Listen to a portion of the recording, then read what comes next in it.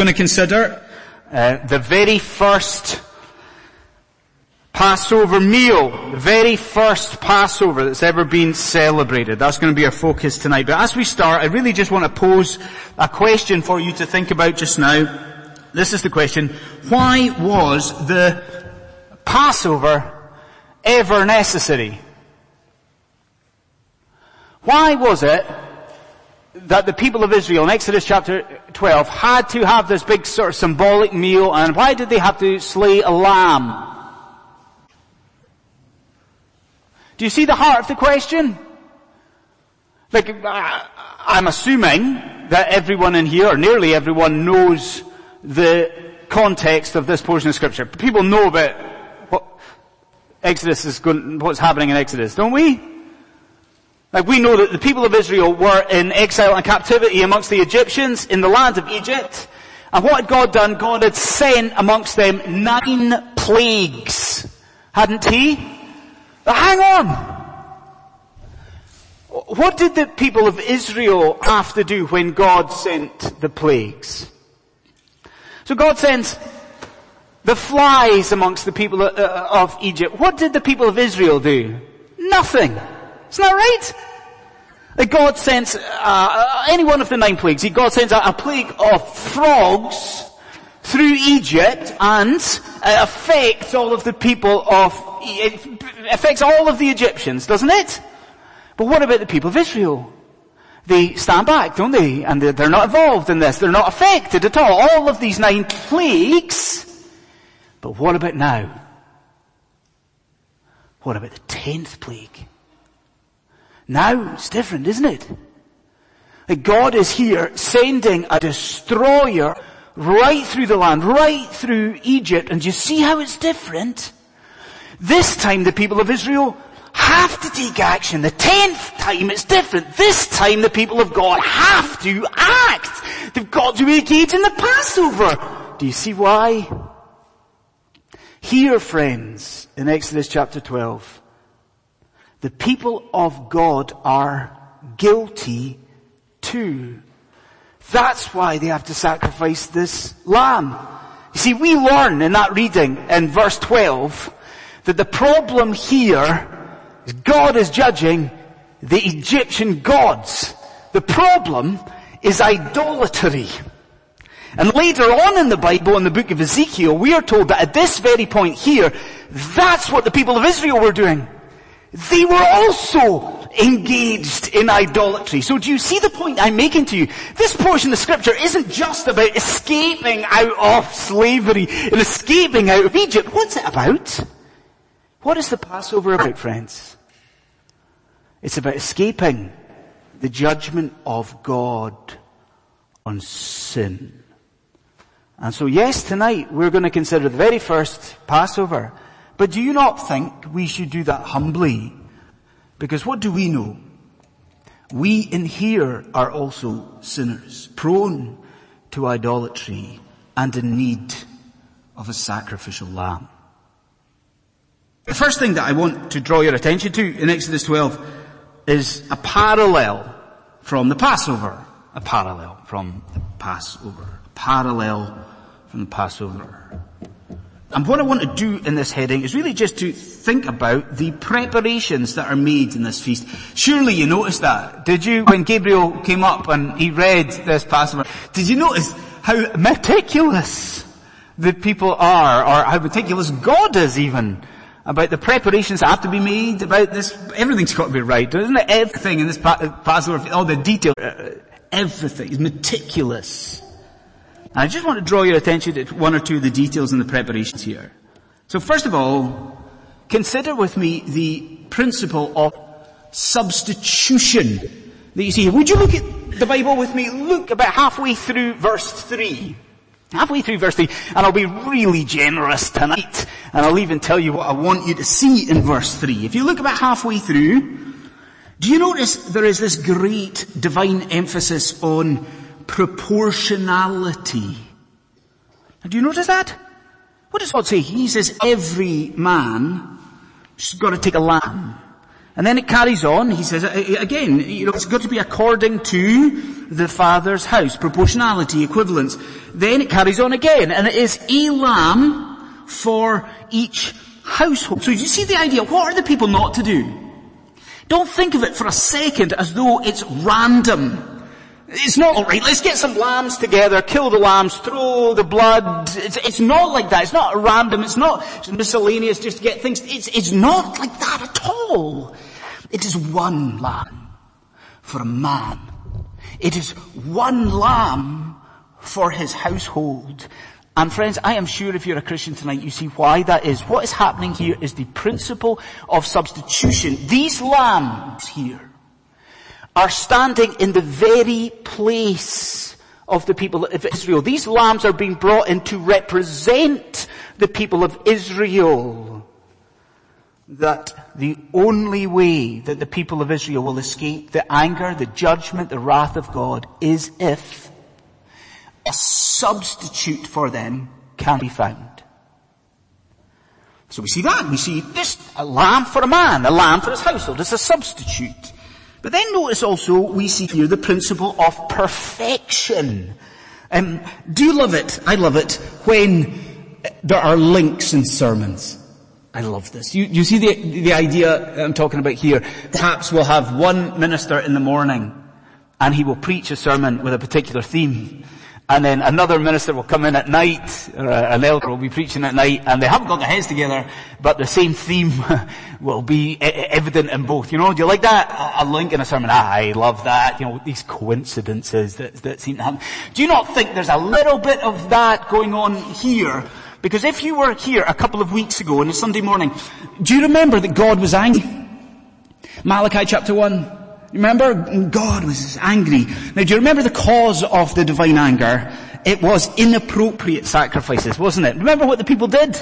They offered to God blind animals and lame animals and so forth, didn't they? Yes? Well, isn't that same theme evident here? Look at verse 5. Now, what does God say these lambs have to be? They have to be, he says, without blemish. That's part of it. And they have to be a year old. So they have to be in the absolute prime of their life. Do you see it? In order for these lambs to be effective, in order for these lambs to placate the wrath of God, what did they have to be? They had to be perfect. Why? Because ours is a holy God, and a holy God can only accept flawless sacrifices for sin. So you're with me. Is a picture not building up here? You have a principle of substitution. You then have a picture of perfection in the Passover.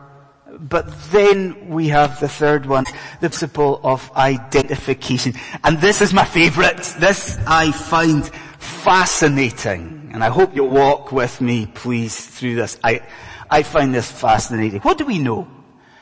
We know from verse 3, God tells the men, the fathers, take a lamb. What have they got to do with it? In verse 3. God says, take the lamb into your house. Okay. Now what day, in verse 3, are they told to do that? They're told to do that on the 10th day.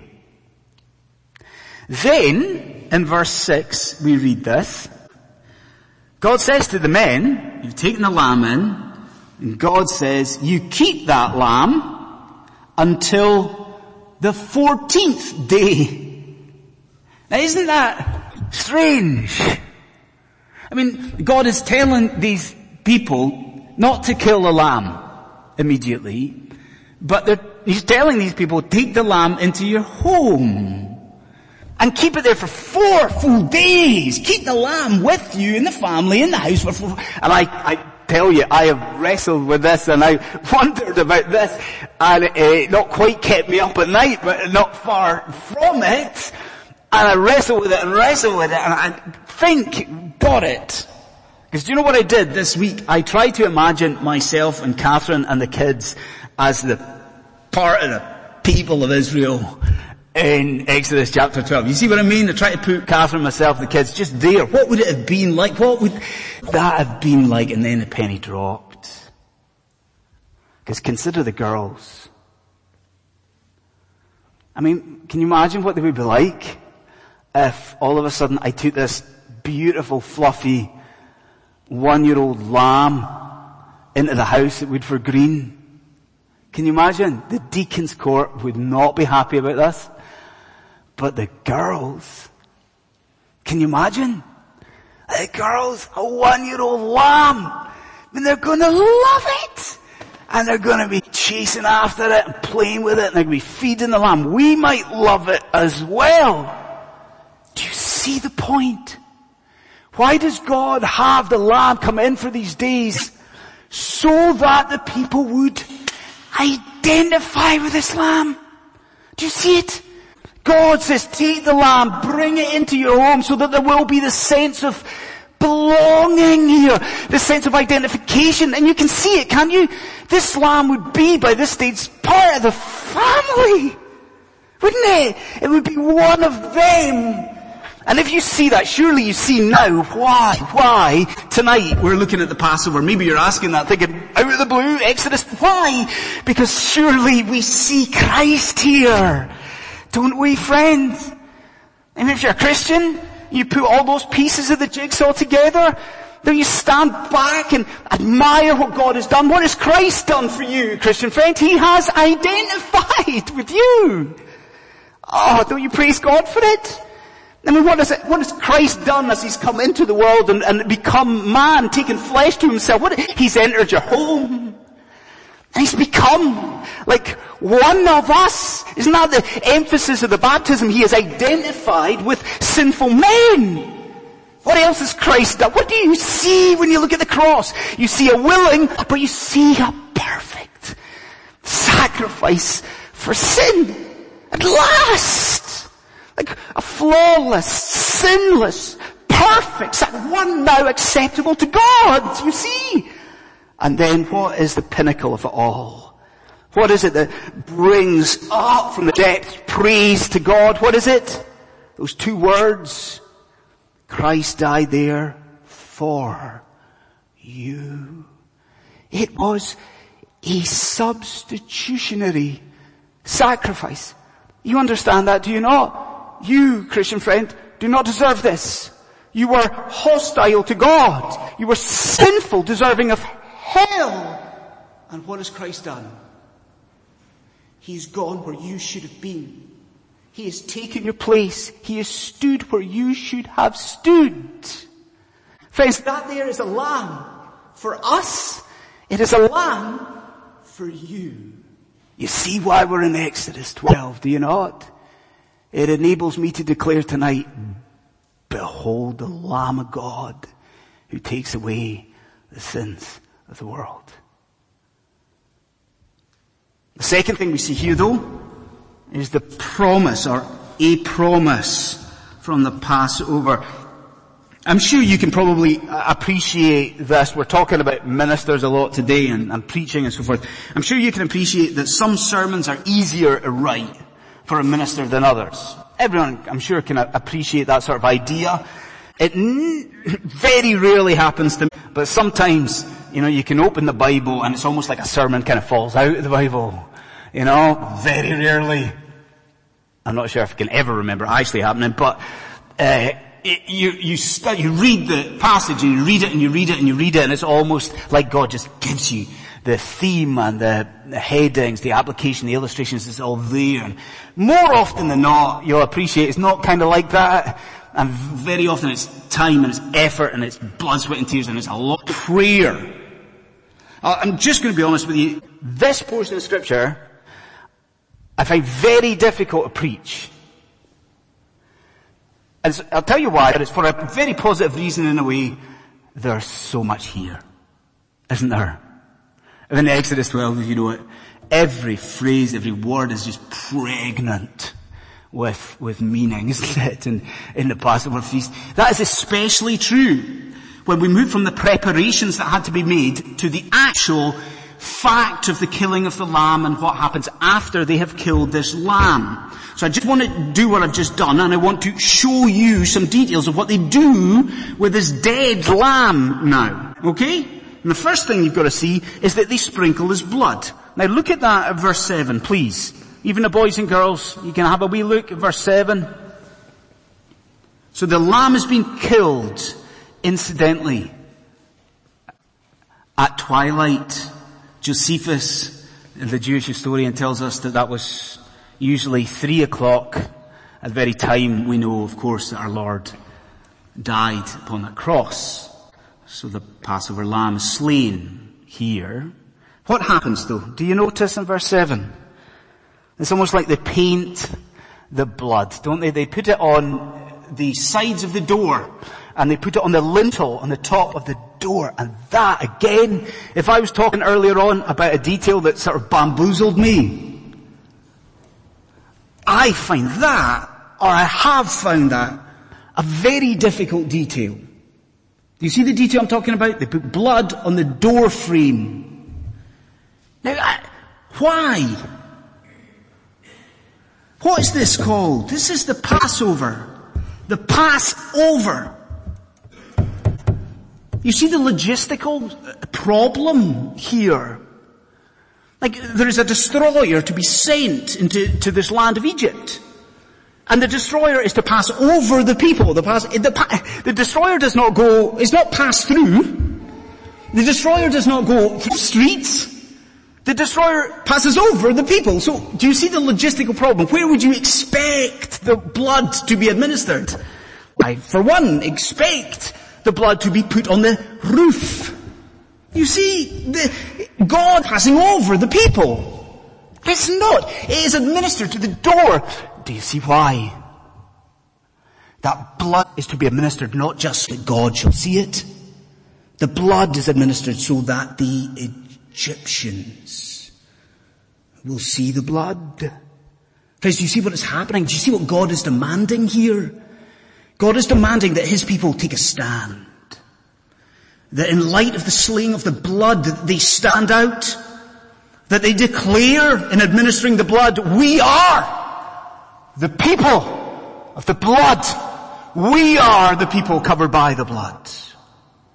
And I say to you as the congregation in London, do you not find that an challenge to us? I mean, are we not being spoken to here? I mean, what is it that you and I are supposed to do now in light of the cross and the fact that the great Lamb has been slain for us? You see what we're supposed to do? We are also to take a stand for the Lord Jesus Christ. God demands our openness. As Christians, we are not to hide our lamp under a bushel. We too, in our cities, our communities, amongst our colleagues, we are to declare, I am covered by the blood. We, London City Presbyterian Church, are people of the blood. So they sprinkle the blood. But then you can't help but have noticed the haste. Surely, nod, you noticed the haste, did you not, in the Passover? I mean, think about it. God even gives cooking instructions, doesn't he? In verse 8, the people are told to roast the lamb and not to boil it. Why does God give cooking instructions? If you're a cook, maybe you know exactly what the reason is, do you? Why? Because it's quicker. Roast it. Get it cooked. Haste. Then do you notice it's very explicit. He says to his people, eat the lamb with haste. So don't be like toddlers. Don't be picking at your food. Don't take ages to eat this. God's saying, get it eaten now. And even if you don't notice the urgency there, answer me this question. Do me that. What do they wear when they eat? How are they attired when they eat the Passover feast? Is anyone reading the King James Version? We've got that very famous phrase at this point in Exodus chapter 12. What does the King James Version say? They girded up their loins. You see it? What they had to do was tuck their tunic into their belt so that they can make a sharp exit. So I'm asking you, why the haste? Like, why all of this urgency? Do you see the answer? Because God was coming. God could arrive at any time. The judgment of God on sin was about to arrive. There must be haste. There must be urgency. And again, London City Presbyterian Church, if you're a Christian, surely you see that there's a message in that for you tonight. Would you listen to this? Isn't it true that as Christians we can take our eyes off the horizon very quickly? Do you see what I mean? That very quickly we can lose sight of what is ahead and what is coming. We lose our eyes, we bring them down, and we focus only on the present. Don't we? Is that what you're doing tonight? Not thinking about what is to come spiritually to us, but thinking only about the present problems and trials that you're going through, all the misery, thinking about. And do you see the message here? What is God saying? In light of the slain lamb, do as the people do. That there must be in the way we live a readiness to go. There must be in the way that we live a watchfulness, that the people of God should always be prepared, because what do we know? Lift your eyes to the horizon. What's coming? God is coming. Christ Jesus is soon to return, and the judgment of all of the earth will follow on behind. So there's a sprinkling of the blood, isn't there, with the lamb? There's all of this haste. And then it comes to what I rejoice in God for this next detail. It's my favorite detail of the whole lot. Because look at the pledge that God makes in verse 13. Now would you all look at it and read it with me? Look at these words. They will do your soul all manner of good. Look at verse 13. What is the promise God makes? He says, when I see the blood, I will pass over you. Read on. And no plague will befall you. And do you see, Christian friend, what you're being taught and reminded there? You are being reminded of the great efficacy of blood. The fact that what our God does is look at the blood, the lifeblood of a correct and appropriate offering. And what happens? Listen to the words. His anger is satisfied. He looks on the lifeblood of an offering, and that anger goes. There is a propitiation. His anger is turned away. He looks at the lifeblood and his wrath is placated. And if you're a Christian tonight, what do you know? That is the cornerstone of our faith, isn't it? That's the pinnacle. Because what is true for us? That the Lord Jesus Christ has laid down his life. And in his lifeblood, that he is the Son of God. What is true? That these things are eternally appropriate for us. That, friends, because the Son of God has died, the Lord God himself looks on at the blood, and we are assured of everlasting salvation. I can say to you tonight, if you are united to the great Passover Lamb by faith, God is no longer angry with you. His wrath to you, toward you, is satisfied. It is placated. It is gone forever. If you're a Christian struggling for joy, listen again to what God says. He looks at Calvary and says, I have seen the blood. I have passed over you, and no plague will upon you fall. You are saved in Christ and saved evermore. And then we're just going to end with a prohibition. We've seen a parallel, a promise, and a prohibition. You noticed, I hope, that the Passover is not a once and only event. Did you notice that? That God here commands the people to commemorate this annually. Every year there must be a Passover. In fact, if you noticed in verse 14, God actually establishes a week-long festival called the Feast of Unleavened Bread. You've got the idea that on the first day of the week, there is the Passover. And then the subsequent days of the week, there's all this big festivity and celebration in the Feast of Unleavened Bread. Now, In light of that, I think it'd be legitimate tonight if we could spend time thinking about remembrance.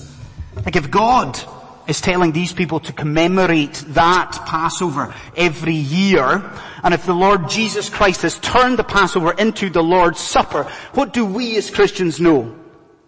That a Bible-based church must regularly and faithfully commemorate the death of the Lord Jesus Christ. There must be faithful, regular celebration, commemoration of the cross.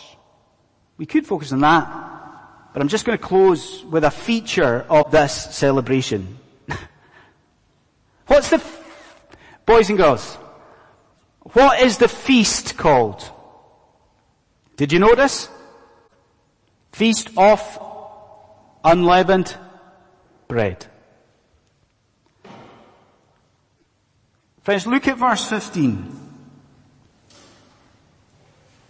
Notice with me how many times God commands his people to remove leaven in light of the Passover. Verse 15, listen to what he says. You shall eat unleavened bread. On the first day, you shall remove leaven. Okay, we're saying, what are we saying? You can imagine the people of God saying, right, okay, we get it. Okay, no leaven. You don't want us to have leaven.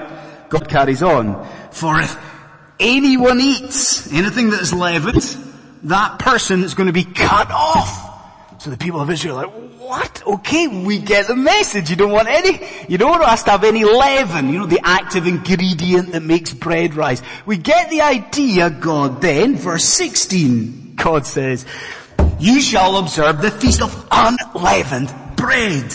Like, he's saying again, we've got the message. Verse 18, God says, you shall eat unleavened bread. Verse 19, no leaven is to be found in your houses. Verse 20, you shall eat nothing at all that is in any way unleavened. So it's as clear as day, is it not? I mean, God could not be clearer in Exodus chapter 12. No leaven! You must not have any leaven. And so what do we ask? We look at that and we say, why? Why no leaven? All it does is raise bread when you cook it. Why no leaven? Now maybe you see part of the reason. Isn't it haste part of the reason? Do you think so? The fact that, well, if you put the leaven in the bread, it's going to take longer and they've got to eat with this urgency and haste. That's part of it. Nobody in here believes that's all. Do you? That can't be it. It must be more to it than that. And then, hear this. Listen. Throughout the entirety of God's Word, leaven is a symbol and it is a sign. Throughout all of God's Word, leaven stands for the transgression of God's law. You hearing me? In Scripture, leaven stands for sin. What does Paul say later on? A little leaven leavens the whole loaf. A little bit of sin renders us defiled before God. It stands for sin. Leaven stands for sin. And now, now we understand the challenge that is before us tonight. Do you hear what God is saying to you? In light of the slaying of this Passover lamb at the cross of Christ, what are we to do? We, as His people, are to rid ourselves of sin. Isn't that what God is drumming into us here time and time and time again? With gratitude for the Passover, for gratitude for the cross. We are to rid our homes and our lives and ourselves of the leaven of sinfulness and wickedness. And I do want to make that very specific for you tonight. Christian friend, is there obvious sin that is in your life? Routines and patterns of sinfulness. Is that? Are you watching on your computer or your TV and your phone stuff that you know you should not be watching? Are you in a relationship just now that you know in your heart of hearts is displeasing to the Lord your God? Is there patterns in your temperament that need to be addressed? Are you simply drinking too much? Well, hear what Scripture says to you. This is the Apostle Paul. Cleanse out the old leaven, for Christ our Passover lamb has been sacrificed. And I end with a phrase. You've heard this phrase. Do you know the phrase, you can't see the wood for the trees? Everyone knows that phrase? Can't see the wood for the trees. Isn't that the danger in Exodus 12? There's a lot of details. There's a lot of stuff going on. Is it the case tonight that we can't see the wood for the trees? Because what is one of the major themes here? Listen. God is coming in judgment. Isn't that one of the major themes of the Passover? And perhaps tonight you're not believing and reconciled to God. I want to reiterate what I said at the start. You are guilty before Him. I'm guilty. We're all guilty by our nature. We're separated from God, and we are, outside of Christ, destined to face that wrath and anger and judgment. Do you know what I'm going to say to you? I think you do.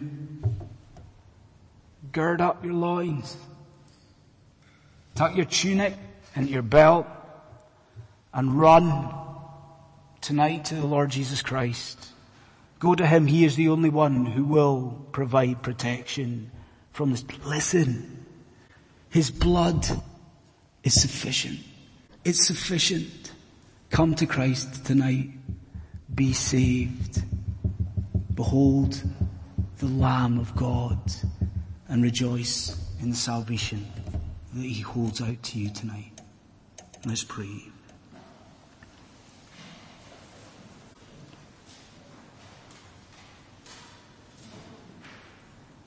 Gracious Father, we thank You that all of Scripture is to edify us. We thank You that You give us such great historical pictures, events that are real and are true, but in Your great wisdom, events that point us to what You have done in the gospel. And so we do thank You for the Lamb who's been slain for us.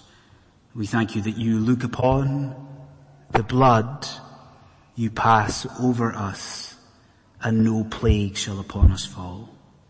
And we thank You for that promise and for the Saviour who has won it for us. We pray in Christ's name. Amen.